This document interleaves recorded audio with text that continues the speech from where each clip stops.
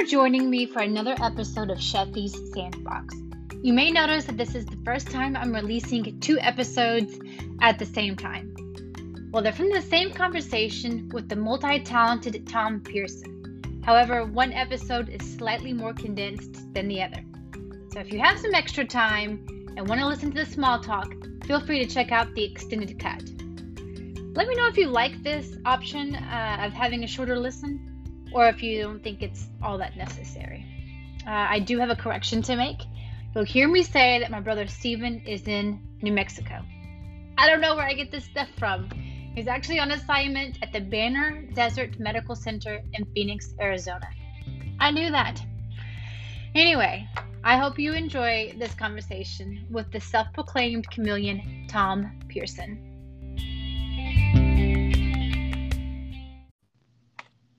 Hey, Tom. Hello. How are you doing? I'm doing okay. How are you? I'm doing good. I am sorry it's a little later than I thought.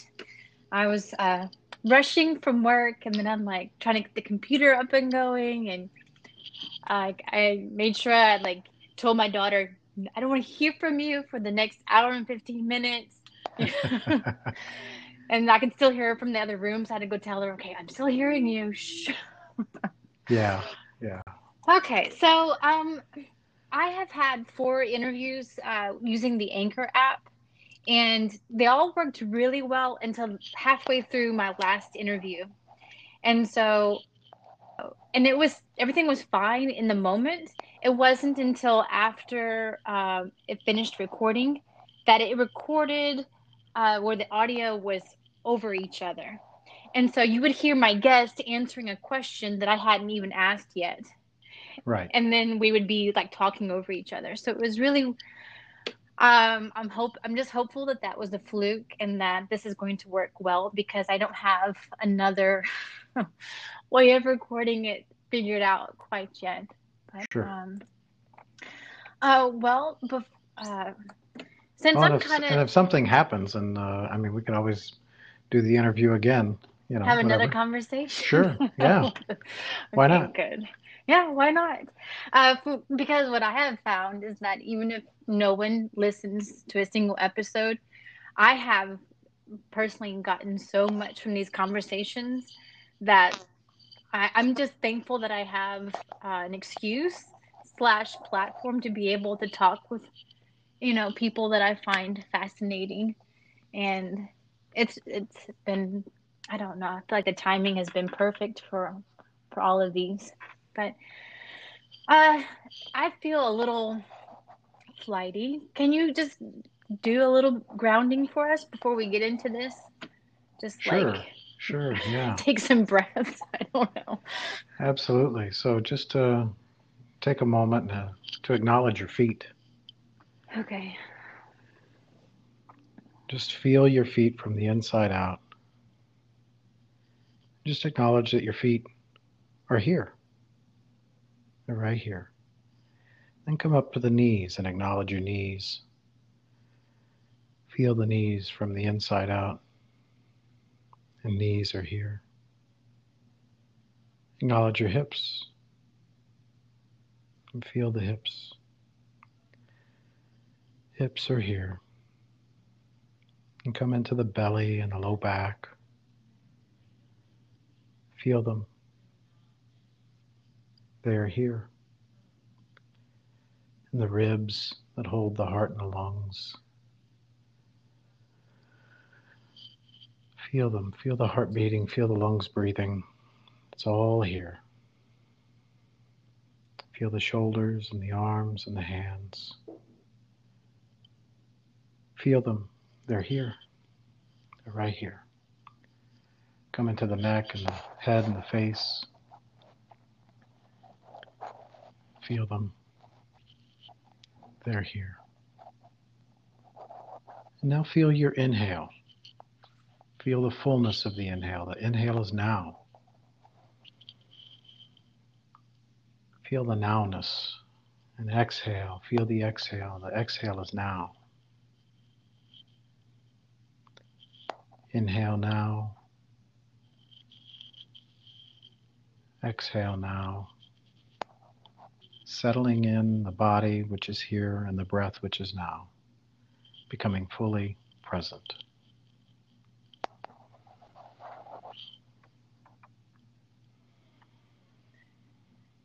I do feel better. Good.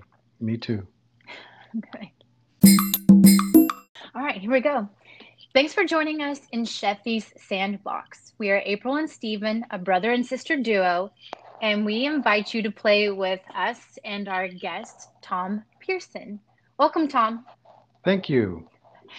And it occurs to me that it might be strange for me to reference Stephen, who's not actually here. he, I designed this podcast with the idea that he would be joining me, and he so far he's a nurse and he's been on assignments for COVID-19 response. So first he was in New York City, and now he's just gone to New Mexico, and that's where he is. And recording these hasn't really worked well into his schedule. But you're missing out on a lot, but I think we'll have a very nice conversation, Yeah, just the well, two I'd of us. like to send blessings to your brother for all that hard work, and yeah, I've got some friends that do the same thing, and I can't imagine. I'm such a I need my time to sit and meditate and all that good stuff. That being of that level of service, I yeah, kudos to those people for sure. Well, in our first segment, we hit a virtual coffee house here at the beach. And so, what is the order that you're going to give the barista today? Yeah, I'm a pretty plain coffee drinker. I like just an Americano with cream.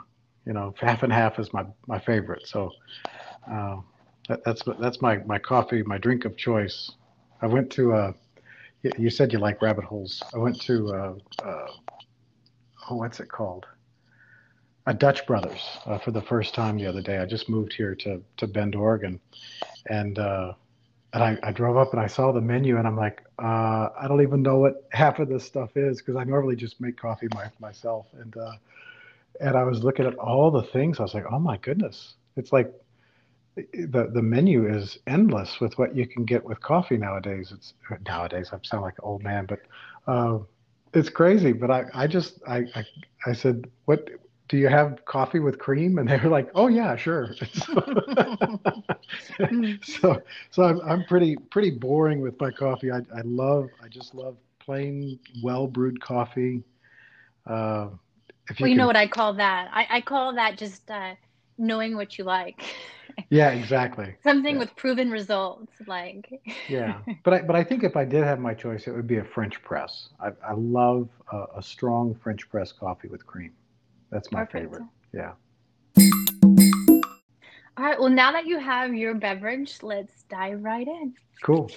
Uh, so traditionally, we only allow unfamous people on this podcast, and we say that because we didn't have any famous people lined up, and that makes us feel better about it. Um, so, what could be your 5 second claim to fame or longer? Uh, what could you be famous for? Oh, let's see. What could I be famous for that I can relate on a podcast? Oh gosh. Tom, you're not saying I'm gonna possibly see you on something that has jazz music in the well, background, well, are we'll you? just we'll just say that I probably won't be able to run for office because of my claim to fame will be heightened really quickly. Anyway, um, Okay. I'll in I, the show notes I'll put your stage name. right. Oh gosh. Yeah. Well, I was a performer once. Actually went to school to become a performer. So there are a few performances um, that I'm really proud of. That I went to school to be an opera singer, and so there were some performances that I would like to think that I had some notoriety, some claim to fame. Um, and what I comes to did mind? not know that Yeah, about you at all. yeah. What comes to mind is I was invited to sing the Messiah, the tenor part in the Messiah one Christmas at Rice University Shepherd School of Music, and that was a huge audience. Oh my goodness! I walked out on stage and my knees about buckled out from underneath me, and uh, and then I did it again at Palmer Memorial Church, right across the street from Rice University. I did it there, and that was a huge audience too. These huge Messiah sing-alongs, but I was a soloist, a tenor soloist, and so those were some moments of notoriety, of some fleeting fame, but certainly not anything that anybody ran and got the CD of. You know? Could they? Would there be a recording of the performance that someone could listen to, you think? Yeah, I think that all of those recordings that are done at Shepherd School are kept in archive somewhere. Okay. I'm going to see Yeah. if I can find them, and if they have a link, I will definitely include those in the show notes as well. Oh my So goodness. I'm really excited to like listen to you sing. Okay, we're going to Well, get that into that would have that been that would have further. been early. That would have been about 2002. So I don't know if they had links to performances back then, but unless they've archived it. They may have. Yeah. Okay. Guests are asked to choose a word or phrase that they would like to hear used more often in everyday conversation, something that doesn't get enough play, enough airtime. And the prior guest chose, that's where I'm cueing you, Tom. What was Oh, it? Schadenfreude. Yeah. So you are tasked to try to somehow fit that into our conversation today. Right. Got it? Yeah. Okay. All right. So now you also get to choose a word for the next guest to dance with. And it could be a peculiar word that you find funny or just something that resonates with you. So, what are you laying down for them to pick up? I think the word that I'm most interested in recently is impact, and it's about becoming aware of our the impact of my footprint on the world, um, on people around me. And I was just doing some meditation, and I work here, and I'm close to a street, and all these loud trucks and just the noise and the light levels and all this sort of stuff. That this man-made stirring that seems to be ever present. And and a few days ago was the 4th of July, and the booms and the bangs at when it's time to go to bed, and the impact on my poor dog the whole night was. I mean, she was just a shaky mess, and of course that had an impact on me on not being able to sleep well, and all that. Just about impact. How is the action that I'm taking right now? What impact is that going to have in 5, 10 minutes from now, an hour from now, a day from now, and so on? What is the impact of every single purchase that I make? Um, just everything that I do. What is the impact? And not just on me. The impact on the people around me, on Mother Earth, on the children that are coming after me, whether they're my own or someone else's. What is the impact? And and so I think that an awareness of that word, if people could just become more aware of that particular word, what's my impact? Um, there could be a little more, I don't know, an awakening, like, is this really worth it? Yeah. So that's what I'm leaving for your next guess is impact. Impact. Okay, I like it. Something that came up to me when you were talking is that I had a centering session with you Hmm. that, and I didn't realize what a gift it was going to be, how much I needed it right then.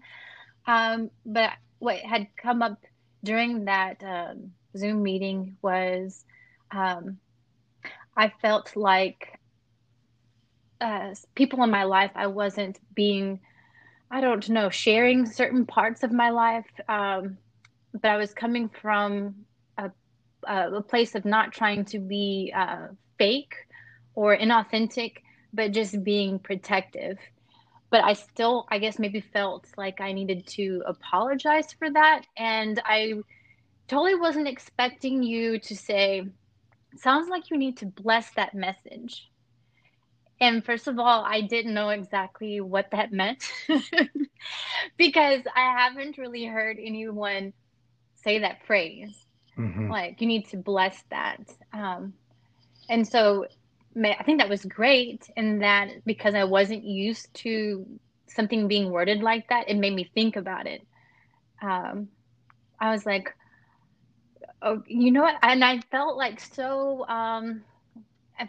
it was liberating. It was nice to be uh, heard and acknowledged that that was a strength.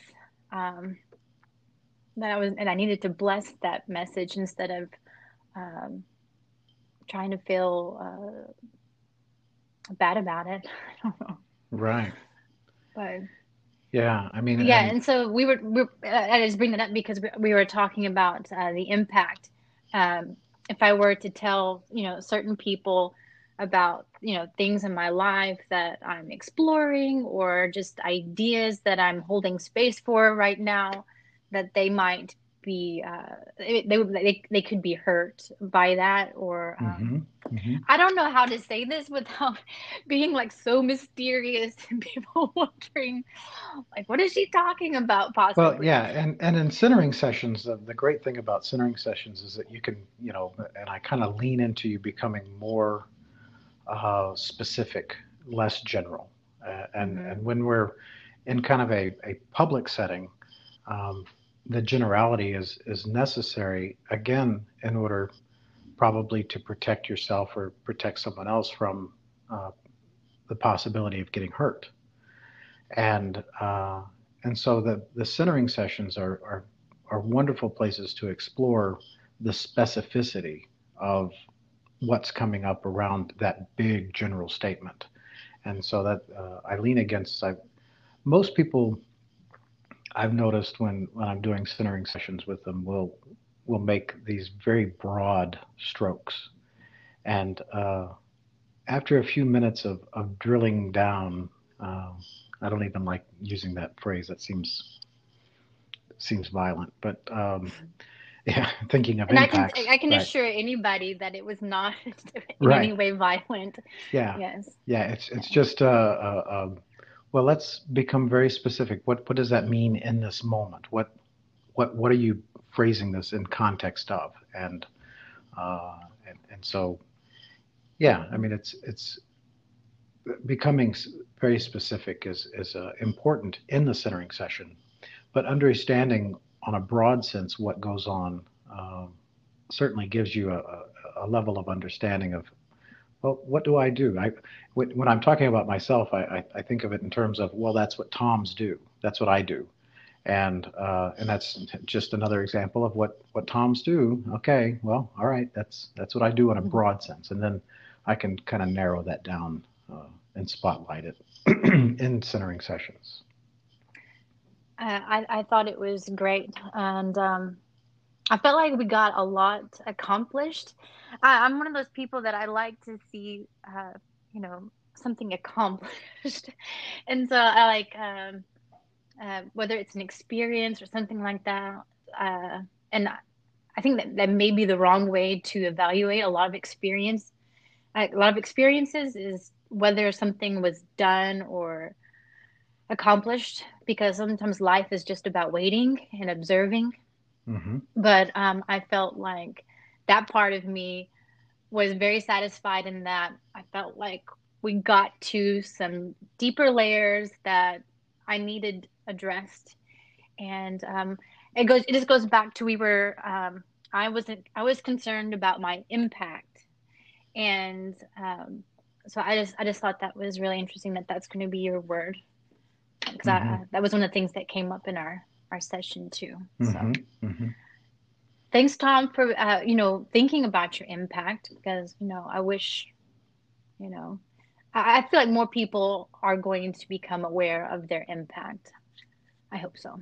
I hope so too.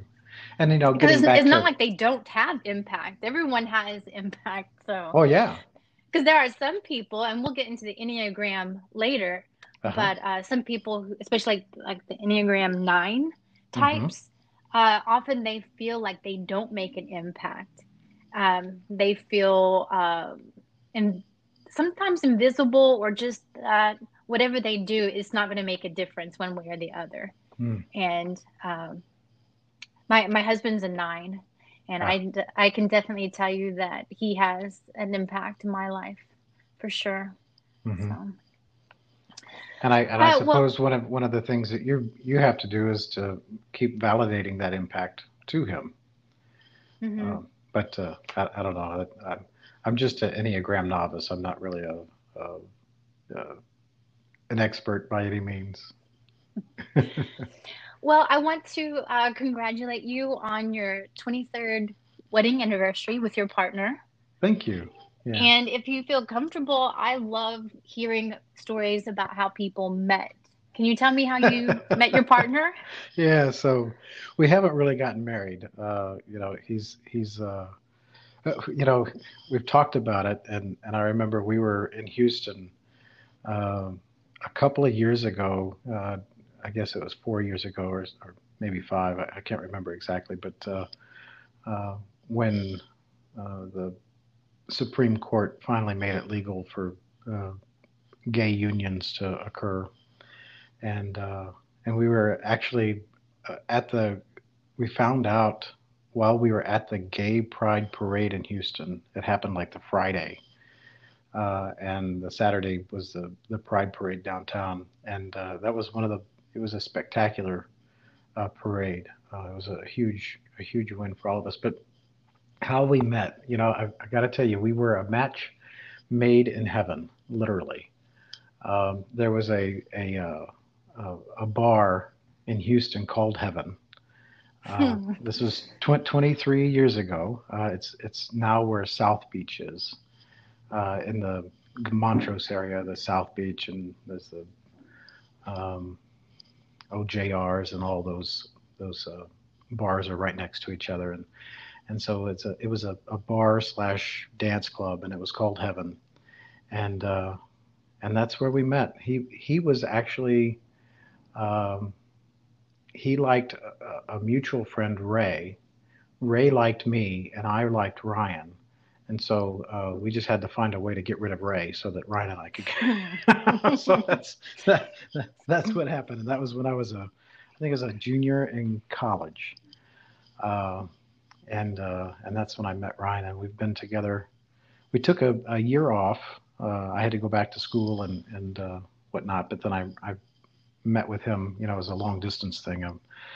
I did my undergraduate in near Amarillo, Texas, and I came back the Was next. that in Canyon, Texas? Yeah, uh huh, Canyon? yeah. Yep. Okay. So I'm from Amarillo, actually a small town near there called Pampa. Oh yeah, And you're so from I even Pampa.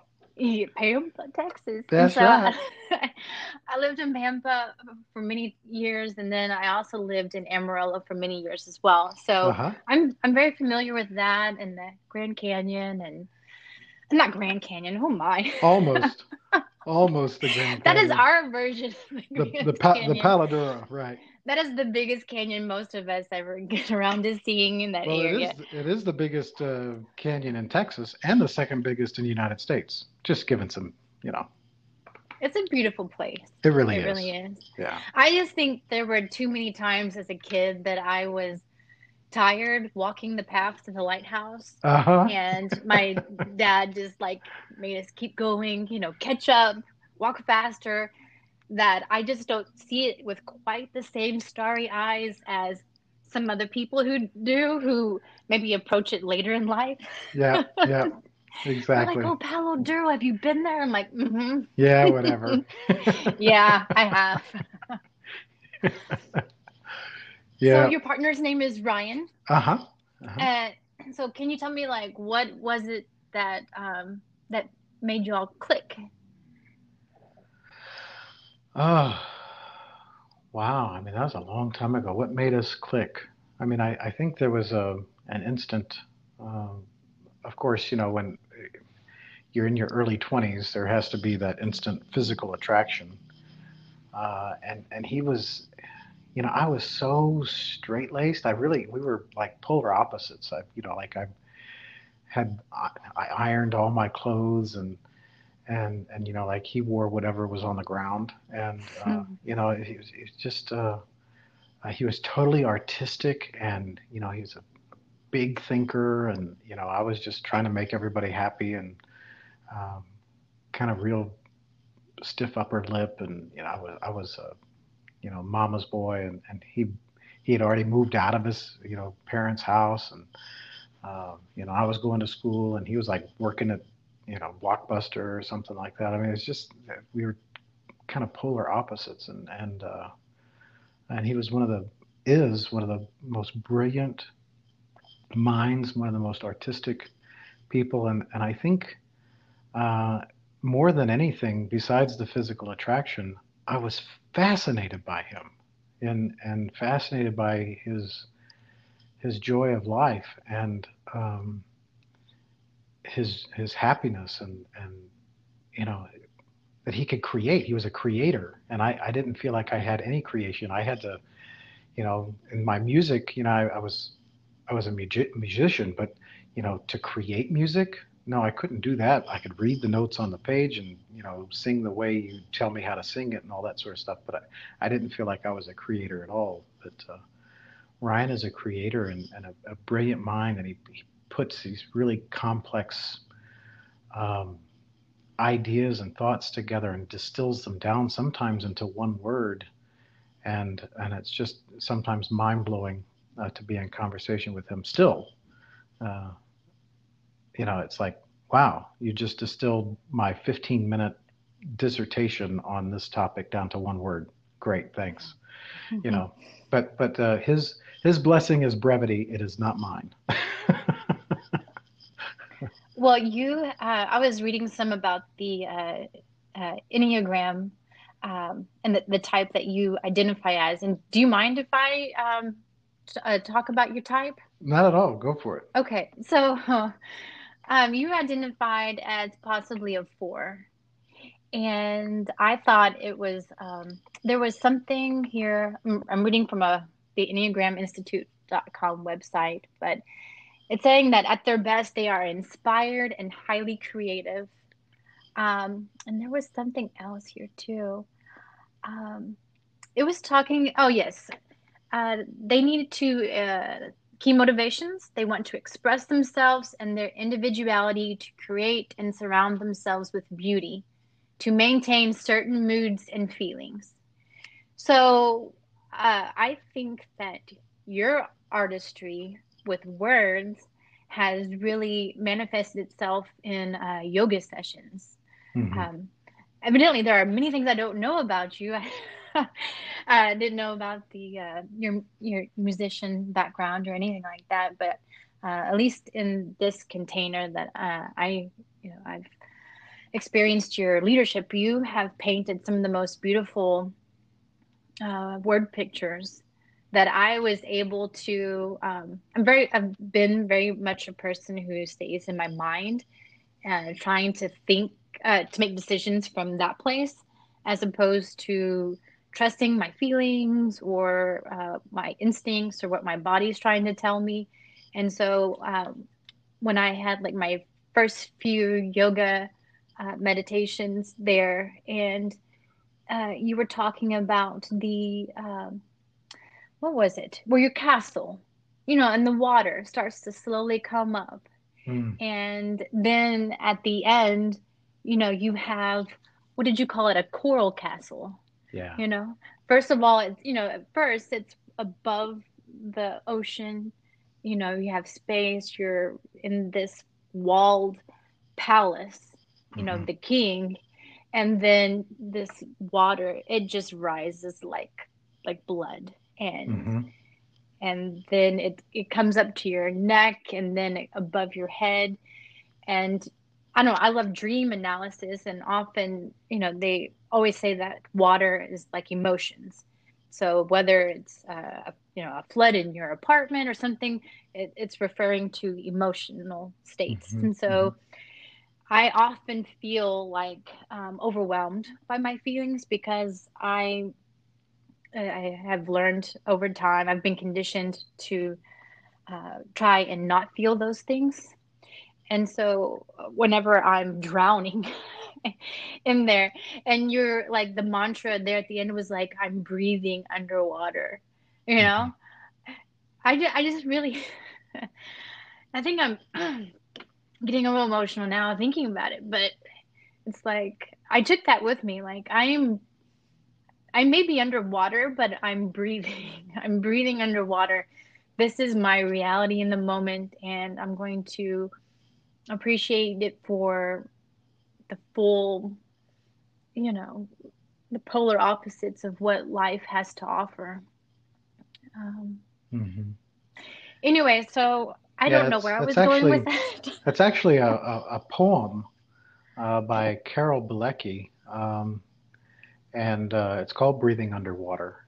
And at the end, the line is something like, "And we give our house to a coral castle, and we learn to breathe underwater." And so, as you feel this tide coming in, and I used that recently in a class when facing the coronavirus. You know, this. I built. It starts off. I built my Why don't you? my Yeah, house. what can you recite it Oh, for us? yeah. Let me pull it up real quick. Um, and I thought of this in terms of, and I was relating this in terms of the coronavirus and how it just kind of comes up. Um, yeah, Carol Balek is the name, not Balecki, Balek. Breathing underwater. I built my house by the sea, not on the sands, mind you, not on the shifting sand. And I built it of rock, a strong house by a strong sea. And we got well acquainted, the sea and I, good neighbors, not that we spoke much.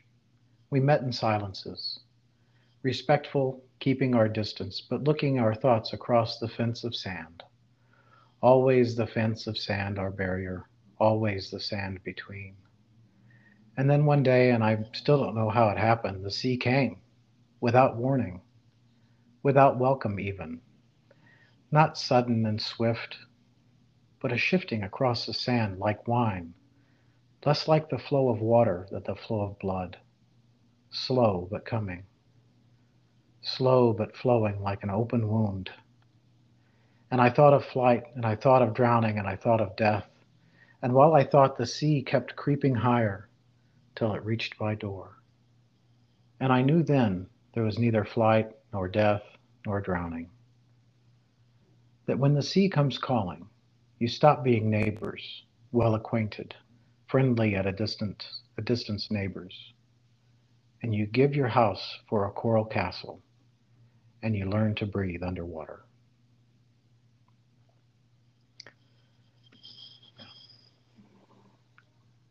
I love that. Yeah, I mean, the image of that is just taking things as they come. I mean, how in the hell can you stop the tide?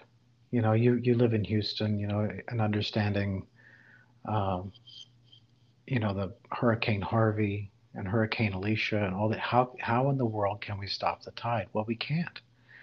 We just, take what's coming and learn how to breathe in a different way. We learn how to live in a different way, and that's the same that we've had to do kind of through, some sort of rite of passage or initiation in this coronavirus and in the pandemic, and then in the economic stuff that's coming on. We're just learning how to breathe in a different way, and we're giving what we thought was our house built on the strong sand, built a strong foundation, and yet something always can come along and create that shift. And so if we can just allow allow that to happen, and stop fighting it, the constant fight, then we can learn how to breathe in a new way. And that's the beauty that that poem alludes to. And I can just surrender, you know. Enneagram 4s may try several different identities on for size, according to this website. And it's sounding like that is probably spot on for you. Because all I knew of before was I thought you had like some type of background in oil and gas here in Houston. And Yeah. I knew that somehow you got from there to being a yoga teacher Uh-huh. in Oregon. So, can you tell us about some of the identities that you've tried on for size and how that kind of helped you to where to be the person that you are now and unique perspective you can offer the rest of us. Well, I'm also a Gemini, so I'm trying on a different perspective on for size, every 10 minutes, I think. Uh, I'm kind of like, the weather in Houston. If you don't like me right now, just hang on for 5 minutes. You'll like me in a few minutes, So, um, I'll change into something else, and I am a virtual comedian. I really am.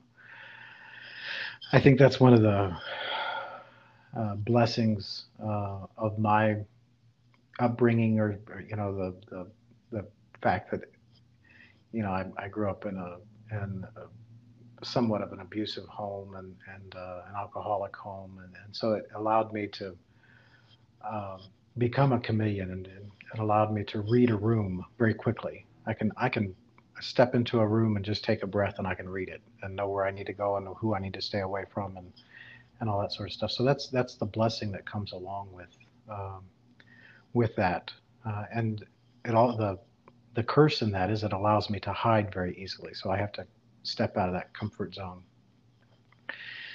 And often I'll use my personas, these different personas,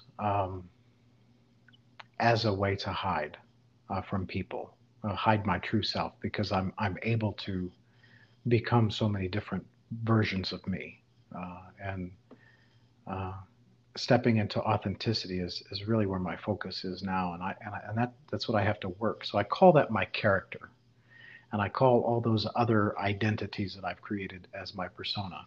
When I worked, first in oil and gas, when I worked offshore, I had this, I created this persona of this rough guy, as a protection, because that's what all these people who worked offshore were. They were the roughnecks and the rednecks and so that was a persona that I hold, and so I can kind of go to that persona whenever I'm in that arena of people, and people in that arena like me. So, and then I've worked in the business world, so I have the persona of being able to get along in business. I have the persona of the hippy dippy yoga teacher, and the pajama pants, and the you know dashiki shirts, and the long hair, and all that sort of stuff. I went through that phase. Went to a you know went to school up in Amarillo, so I have the phase where I was wearing boots and Wranglers, and then I have the phase where I was going to Rice University, where I was kind of like uh, you know I don't, the artist at Rice University is kind of unkempt, and you kind of imagine you know a more artistic idea to there. And so I've had all of those different personas and never really finding what it's like to be Tom Pearson. Who the hell am I? After going through all those different iterations of me, I kind of lost myself. And so, relating back to the Yoga Sutras, one of the things that I was what you were talking about before is kind of what I do in my centering sessions, and how I'm able to get to things very quickly in the centering sessions. Well, there's three main things that are important to me when I'm creating any kind of class, or centering session, or whatever. Whenever I'm engaging in a practice, or when I'm teaching a practice, Is it simple? Um, and if complexity kills a practice faster than anything else. If it's something that's really complex, and I tend to think that it dies pretty quickly for me. Is it effective? Does it work? And then the third thing is it immediate?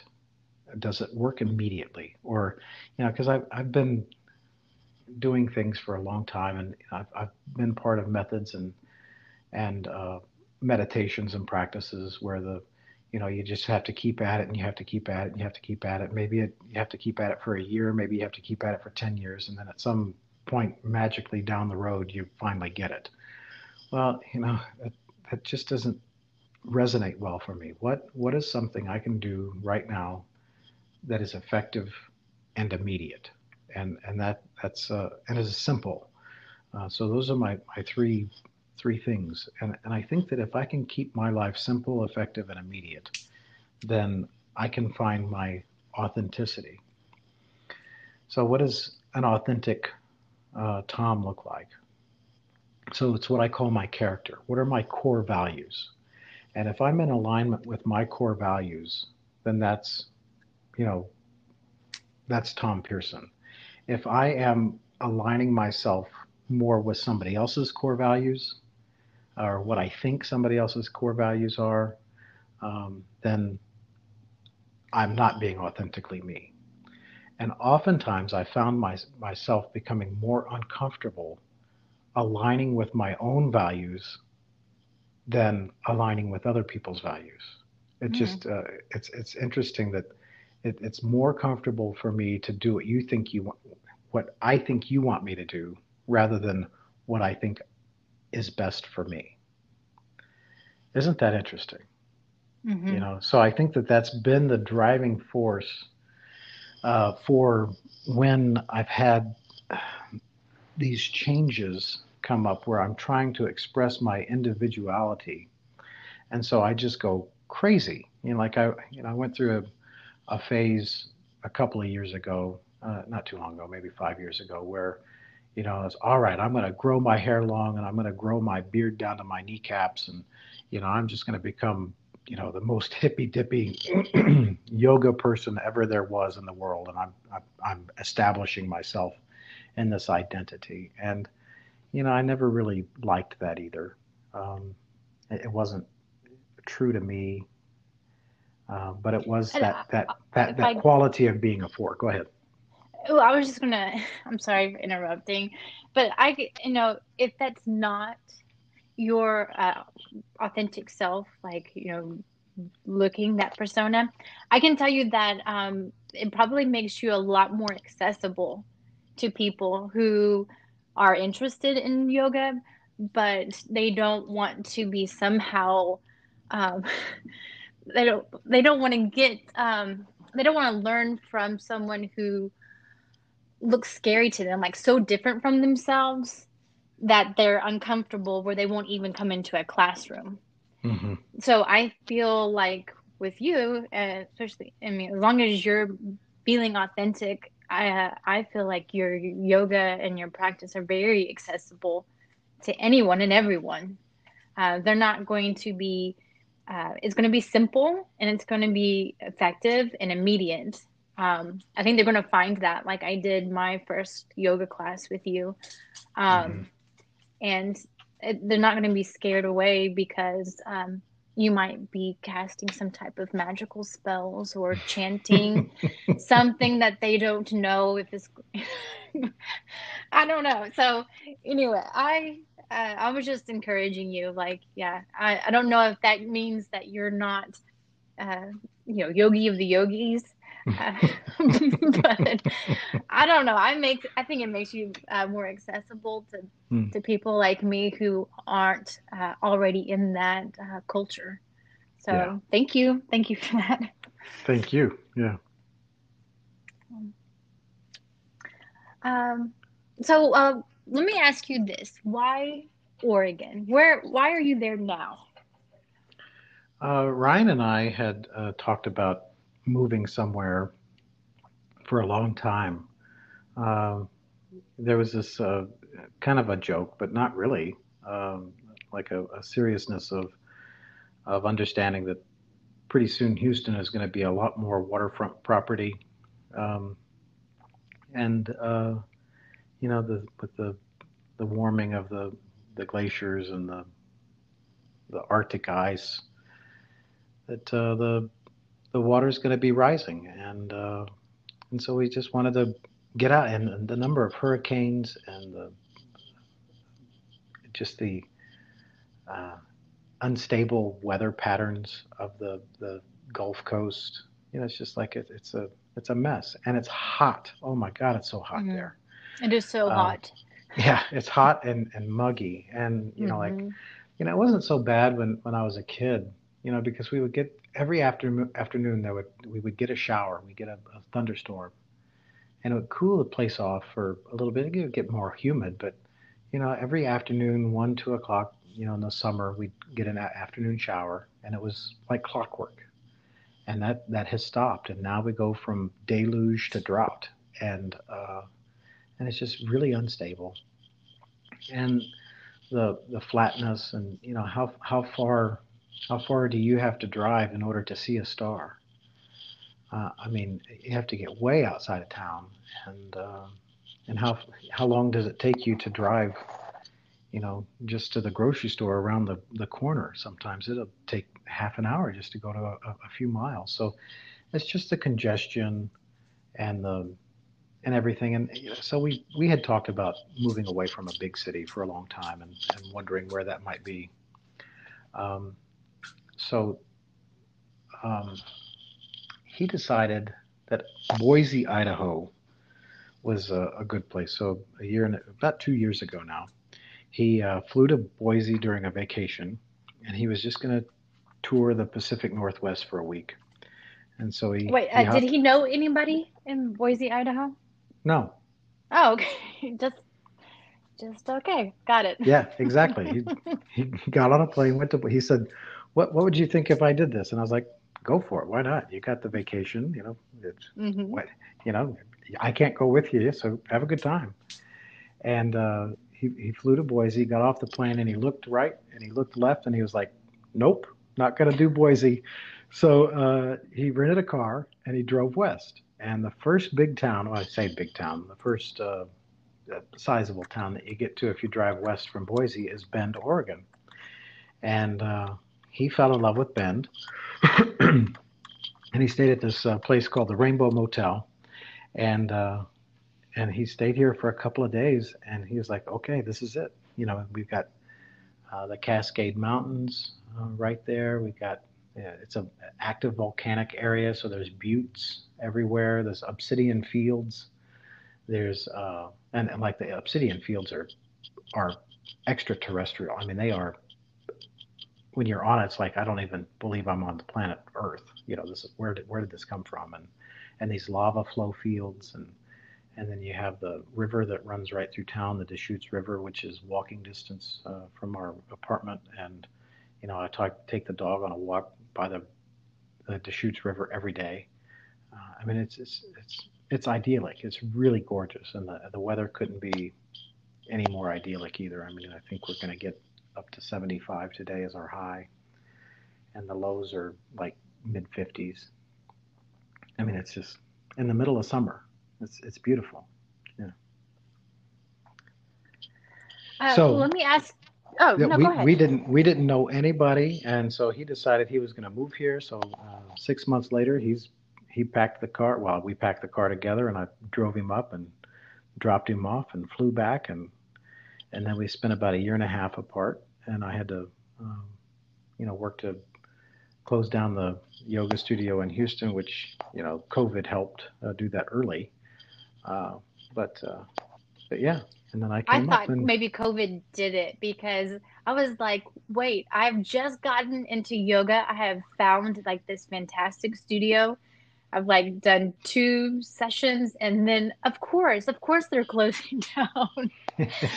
Oh gosh. So I thought maybe it was COVID, but well, it's like COVID made it you happen already had earlier, that. and Okay. and the ideal situation was to be able to keep that location open, and just have a different manager, and for me to come back every now and again and do workshops and things like that. But that I kind of read the writing on the wall that yoga, in-person yoga classes as we know it for probably another year are out of the question for me. Oh, don't say it, Uh, Tom. yeah. Oh gosh. We Well, keep, I having well, these and new waves of precautions and stuff, and it's like, I think I blogged about this, but like you can be plenty strong, like if you know that there's going to be an end. But as soon as like you realize, okay, no one knows when this is going to have an end, and like all these things just keep, getting pushed further and further and further out. It's like anybody can start to just like crumble under that, just not knowing when things are going to get back to normal. or you can give your house to a coral castle Or you and could, learn. yeah, exactly. Right. And that's kind Yes. of what I did by moving to Bend and setting up an online community, which I think, honestly, April, the community online thing that I set up is I don't know, more powerful, more impactful than the in-person classes. You know, because I think I took a lot of things for granted from the in-person classes, and Like yeah, what? Like what? like the people. It was just a class that I was offering, and um, they would come in and we just do our yoga class. But since this happened, we in the online classes, we do a check-in, and people talk about where they actually are in the moment, um, which I rarely did. It's kind of like when people would come to classes in person when I was holding them at the studio, it would be like, so what do y'all want to work on? That would be my question. And now it's like, let's do a check-in. How you doing? What's going on? What's really going on in your life, and what can we support you with as a community in this class that might not necessarily be in terms of how to move the body, but rather how can we support you emotionally and spiritually, um, more than I ever have in an in-person class at a studio. And so I think that the community that is developed in the online on the Zoom classes that I do, is, um, I've become, I don't know, more enriched by. The impact has been greater, I think, since moving, and it's interesting, and I regret that I didn't do this earlier, with the people who were coming to class. I didn't know, honestly, what to expect from a Zoom yoga class. I was like, a lot of things are not going to be the same. I won't be able to leave my child at the house. She's going to be, at the house with me, and there's not going to be the music and I guess that physical space where it feels different than just being in your house. So I Hmm. think that was one of the things I was worried about is just the tone, how to be able to set up um, the atmosphere for myself that I was getting there in person. Um, but I was pleasantly surprised, as you know, because I've Hmm. been participated in several classes online since then. But Hmm. I guess a little tongue in cheek, at least in person, in Zoom meetings, I don't have to worry about taking someone else's spot in the studio. Hmm. Because that happened. I was like, because they weren't mean about it or ugly, but I knew that as a newcomer, someone like made a point of that's that's someone else's spot.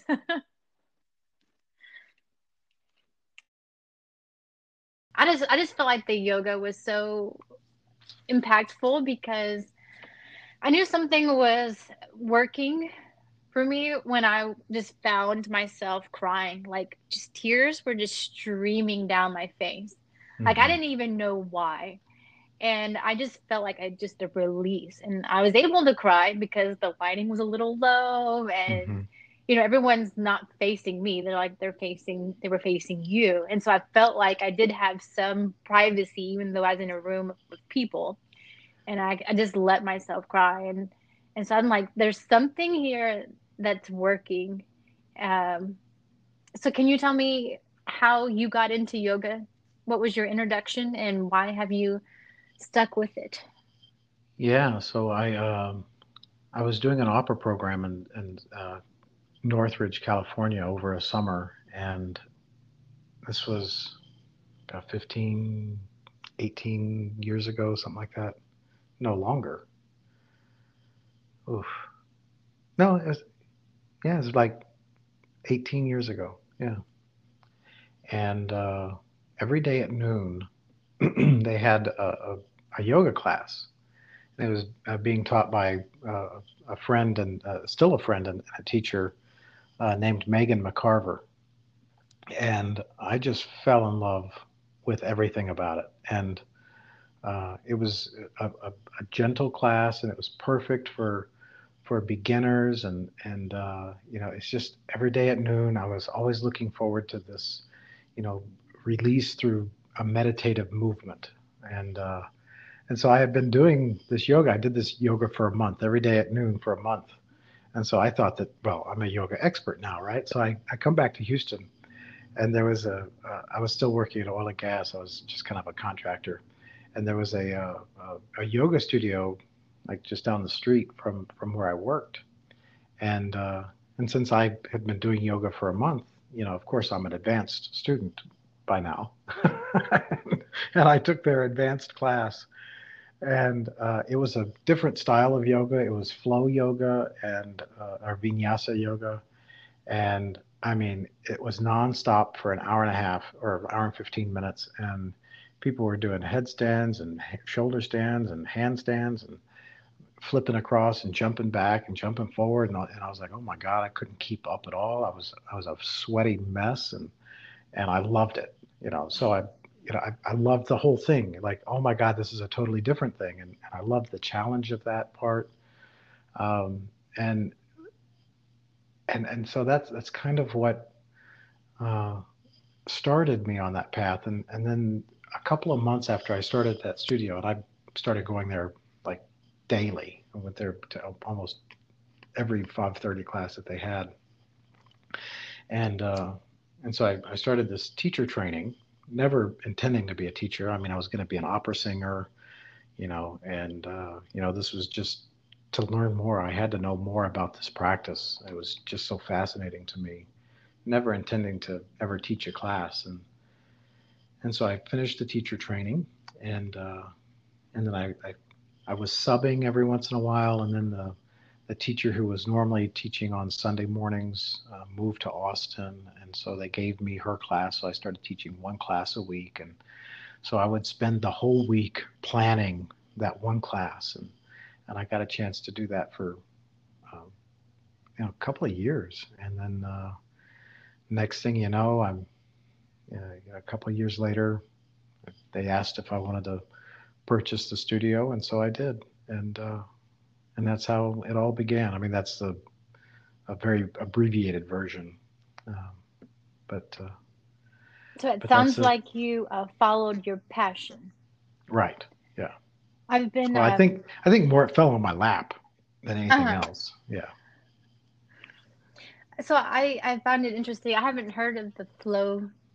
Actually, I've heard of it. I didn't know the difference in that in other types of yoga, but I just knew that I did not want to have something that was very clinical, where it was just all about body movement. Because I had taken Pilates classes before and other group exercise type things that I did not find helpful whatsoever. And so I was looking for something that brought that meditation piece into it, where I could kind of just get quiet and connect with my own my inner self. Like, Hmm. what am I feeling? Let's take time to breathe and actually come into the present moment instead of planning for tomorrow, or what am I doing after the class, or getting Mm-hmm. fixated on what happened yesterday, what someone said, blah blah blah. No, it's Mm-hmm. I Mm-hmm. wanted that freedom to be like in the moment, in my body, and experience that. And so I found that with the yoga classes you led, it wasn't something that tried to divorce just the body movements from um, I don't know what you would call it, but the meditation, the being in the moment, the present. Right. So I liked that about your class. Mm-hmm. And I think that if I were to sum up the difference between those practices is that the way that I practiced vinyasa or flow style yoga was a quantitative yoga. Like I got this many chaturangas in, I got this many sun salutations in, I got this many breaths in this pose. It was all very uh, checking a mark on the list. And I think that in some way, when you're beginning teaching or when you're beginning practicing, you have to kind of go through that quantitative state, like spending this long in each pose and so on. So you have those check marks, and then there's a shift that occurs, hopefully, as uh, as one matures in the practice, and that maturation goes from quantitative to qualitative. What's the quality of the practice? Like one of the biggest things that people resonate so well in my classes is not so many like how are you doing it, but why are you doing it? So just in setting up the very first breaths, the breathing with intention. Well, what is that intention? So if your intention is love, well then express love in your breath. Like how can my next breath be an expression of love? Right? So that intention setting just means how am I going to behave while I'm doing the practice? And so if I can express love in my breath, then I can allow that love in that breath to be the impetus for the next movement. So how can I express love as I'm doing this next sun salutation? And the beauty of that is if I'm moving and breathing with intention, and then I'm doing these particular poses, then I don't really care how many of them I'm doing. It's no longer about quantity, and I can feel in the pose, I can feel the love or feel that intention. Gratitude was my intention this morning. Feel the gratitude of the pose. And then the beauty of that is that the likelihood of getting injured while expressing love or expressing gratitude has all but is all but gone. So um, we it's very difficult for someone to harm themselves or anyone else if their practice is an expression of love or an expression of their intention. And that's where I like to try to get to. If you're doing an expression of love or whatever your intention is, then you won't get injured by the practice. There's really no way to do a wrong pose if you're doing it in love. Right, And because then if you're hurting yourself, you're going to stop because right, you love yourself and you're trying to express that. So you can't right, express I love myself and yet I'm going to push myself to the point of pain, right, right. etc. So yeah, one Yeah. of my first intentions during your class was significance and Mm, meaning. I mm, wanted to feel like I had some type of significance, like my life had meaning, and so I guess it may sound funny or weird to say I'm going to try and express an intention through movement, but when you do it, when you try it, and actually it has more of an impact than you might think. I thought Well, it was no, I mean beautiful. that's we do that all the time, but on a subconscious level, right? So every time we're moving with an intention in mind, and if our there's a lot of subconscious intentions or messages that go on in the background. These what you might call shadow messages of about worthiness, about am I loved, and so just on a subconscious level, I am acting out those messages all the time in just about everything that I do, right? That when we get on a yoga mat and then we call to mind a particular intention, no, I am loving. So love is my intention. And now I'm going to allow my behaviors, my actions to align with my intent, because my actions are going to align with my intent anyway, right? But Mhm. if that intent is a shadow message of I'm not worthy, or I don't deserve, or whatever shadow messages happen to linger in there, uh, then my actions become a way of reinforcing that particular message. And so if I change that message and then with intention put my actions, starting with the breath, how do I breathe in a way that supports that new intention? I love, oftentimes I'll start with the prayer of St. Francis, where there's a lot of intent words in there. There's peace. Let me, let me be an instrument of thy peace. Where there's hatred, let me sow love. Where there's, all these intentions. So there's love and peace and light and joy and um, uh, consolation and forgiveness and all of these really powerful intent words that are in that prayer. That Okay, I'm going to pick one of those words today if I'm not inspired by anything, and then I'll read a prayer like that, and I'll go, oh, okay. Or like you mentioned, uh, validation. I don't think you used the word validation, but um, Yeah, maybe meaning and significance. Yeah. significance. That's the word Hmm. you use, significance. And so having those things and then allowing my practice to unfold as an expression. All I'm doing is expressing that intention. I'm not doing yoga anymore. I'm expressing love. I'm not, and it just changes the whole dynamic. I'm not doing yoga anymore. Whatever doing yoga means. I mean, it's just become kind of a punchline to jokes now, is doing yoga. But if you were to say something, no, I'm not doing yoga, I'm expressing love through movement. Wow, that's powerful. Hmm. Um, so that's kind of how my practice has transformed. And then it doesn't really matter what kind of yoga I'm doing, whether it's a vinyasa flow kind of yoga, or if it's a yin type yoga, or whatever title it has.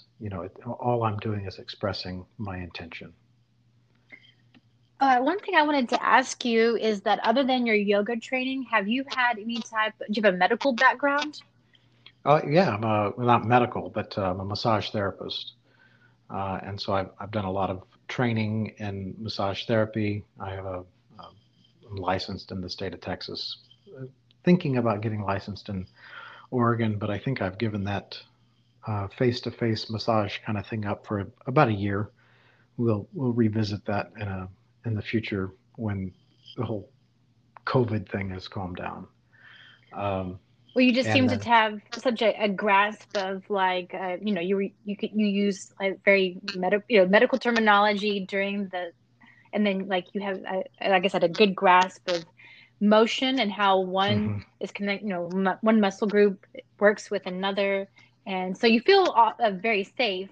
Like this person knows what they're doing, and they're not going to mhm. have you do something that's going to hurt you, or you're going to be having to see a chiropractor afterwards or anything like that. Right, right, yeah, and yeah, and a lot of that has to do with my own interest in how the body works, and my own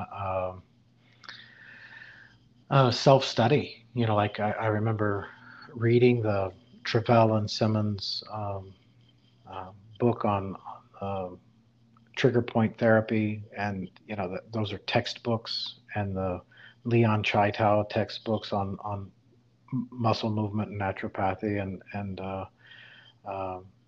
it's it's all very fascinating to me. That's my light reading. That's what I love to go to when I'm, let's read how the body how the body works, and different techniques and things like that. So that came from uh, 12 years of practice, and of teaching yoga teachers and teaching anatomy and physiology and all that stuff. So um, that's where all that comes from. Yeah.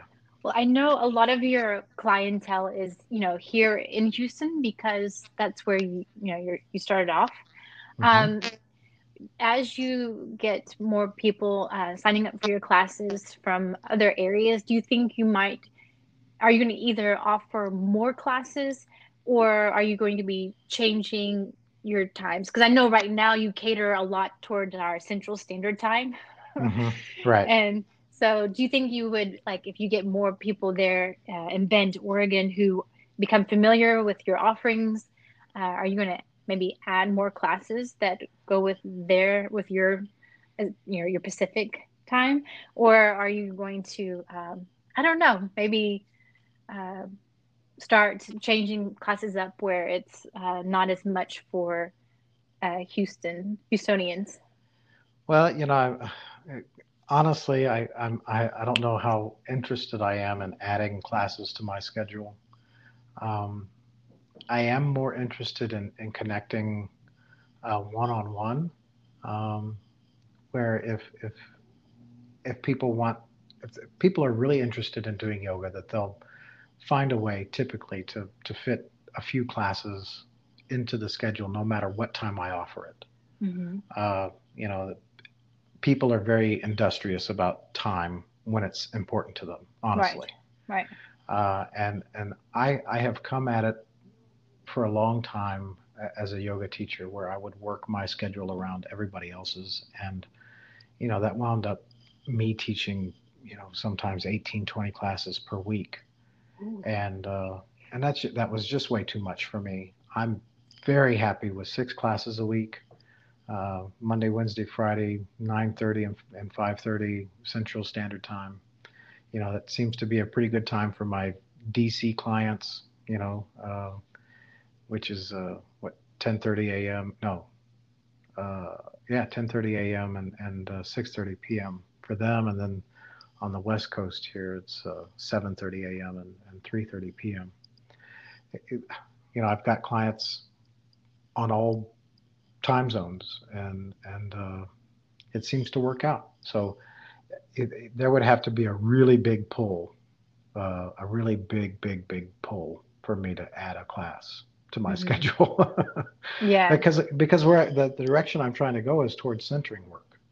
And if I'm always engaged in group classes, then that leaves me less time to connect in the direction that I really want to go, which is that centering work. Yeah. Well, when I first walked into the studio, there had been a little brochure for Tea Time with Tom. So Yeah. going back to that one-on-one that you said that you enjoy so much, I was like, Tea Time with Tom. It has a nice ring to it, Hmm. and I like tea. So I wanted to know what your connection was with tea, or if that was simply just a way of I don't know, a cute way of reaching people and getting some one-on-one time with them. Right. So that was my original centering session. The original centering session that I came up with when I was at the studio was we would come in, because centering work can be kind of intimidating. Like, what the hell are we going to do? I don't know about this. But if I could just tell you, hey, we're going to sit down and have a cup of tea together and then have a conversation. Hmm. That took the mystique out of it, and it made it a little more safe. Um, and so what the tea time with Tom was is, we'd come in, and I had a couple of teas that you could choose from, and I would set it up to brew. And while the tea was brewing, we'd do a little meditation, a centering meditation, and sometimes just a physical body or a breath meditation, maybe like what we did to start off. Like the here and now meditation is what I call that. Um, and then I pour the tea, and then what came up for you during the meditation, and then I would just start asking questions. And so I look at centering work or the tea time with Tom as just allowing you to hear yourself say the answers. I just learned how to ask questions. I just have the questions, all of the answers, everything that you need to know is already inside of you. And all I'm doing is asking the right questions. And so I don't give you any answers. All the answers came from you, right? I didn't Mm-hmm. force any answers out of you when we did our centering sessions. All of those answers came from you. All I did was ask the right questions or different questions. Right. And and so that's what the Tea Time with Tom was all about. It was always a centering session, but taking out the mystique. And also back then, if you could, after a centering session, if you could have spent, like when you did your centering session, if you could have spent, you know, 30 minutes on the table, on a massage table, and received the blessing from that session for a full 30 minutes. And, like as I'm, doing the hands, placing my hands on a certain particular, on a part of your body, say your feet. And I say, feel that blessing come into your feet. And then I, up the legs and up the back, and feel that blessing come into your spine as you're getting that massage, where you're really absorbing that new affirmation, that new way of thinking about yourself. It just made that session was just incredibly powerful. And I'm sad that there's not that one-on-one, where we get to drink tea together and have that ceremony. It was very ceremonial, the whole thing. Um, so I'm sad that ceremony has gone, but the meat of that session is still very powerful. Well, Um, and if you're not having to do, 20 plus classes a week, then you might have time to schedule people who are there in Oregon to do that exactly, again. So, exactly, yeah, yeah. well, I know you have a class coming up Uh soon, huh. so but I do want to get in this last segment. Sure. Teachers. In the Lifestylist podcast, Luke Story always ends his podcast by asking his guests this question: who have been three teachers or teachings in your life that you might share with our audience that they could go research and also learn from? Mm-hmm. Ooh, the biggest one for me right now is Father Richard Rohr, Rohr. He founded a center for contemplation, action and contemplation in Santa Fe, New Mexico, a long time ago. And I can't help but, I've read so much of his works. And in fact, I got that Breathing Underwater poem from him, um, that I've read so much of him, it's hard sometimes to distinguish uh, at this point what's my own thought and what came from him. I mean, he is uh, the most significant. Um, he's had the most impact on me as a teacher. Um, Another teacher right now that I'm reading, and he's he's profound. It's a book called The Cooking Gene by Michael Twitty, and I'm fascinated with food. I love food. I'm a wonderful cook. I just love everything about food, and um, this is in terms of you know social justice and things like that. So he's a chef who set up a number of years ago this tour called the Southern Discomfort Tour, and he went to cook on some plantations. He's a black man, and he went to go cook on some plantations the way they would have cooked, uh, when the plantations were operable. And he tells a different story, and it's a story that I was never taught growing up. And so these pages have me laughing, they have me crying, and there's a lot of folding the book up and putting it down and then contemplating uh, what I just read, and sometimes reading it several times and going, "Oh my God, oh my God!" And so I'm learning so much from him, and of course a couple of other books. Uh, yeah, so there's someone that I can look up. This book called oh, let me look. I forgot the name of the book. It's On Earth We're Briefly Gorgeous. Um, and it's just an incredible. Ocean Vuong is the author, and so he's a new teacher of mine.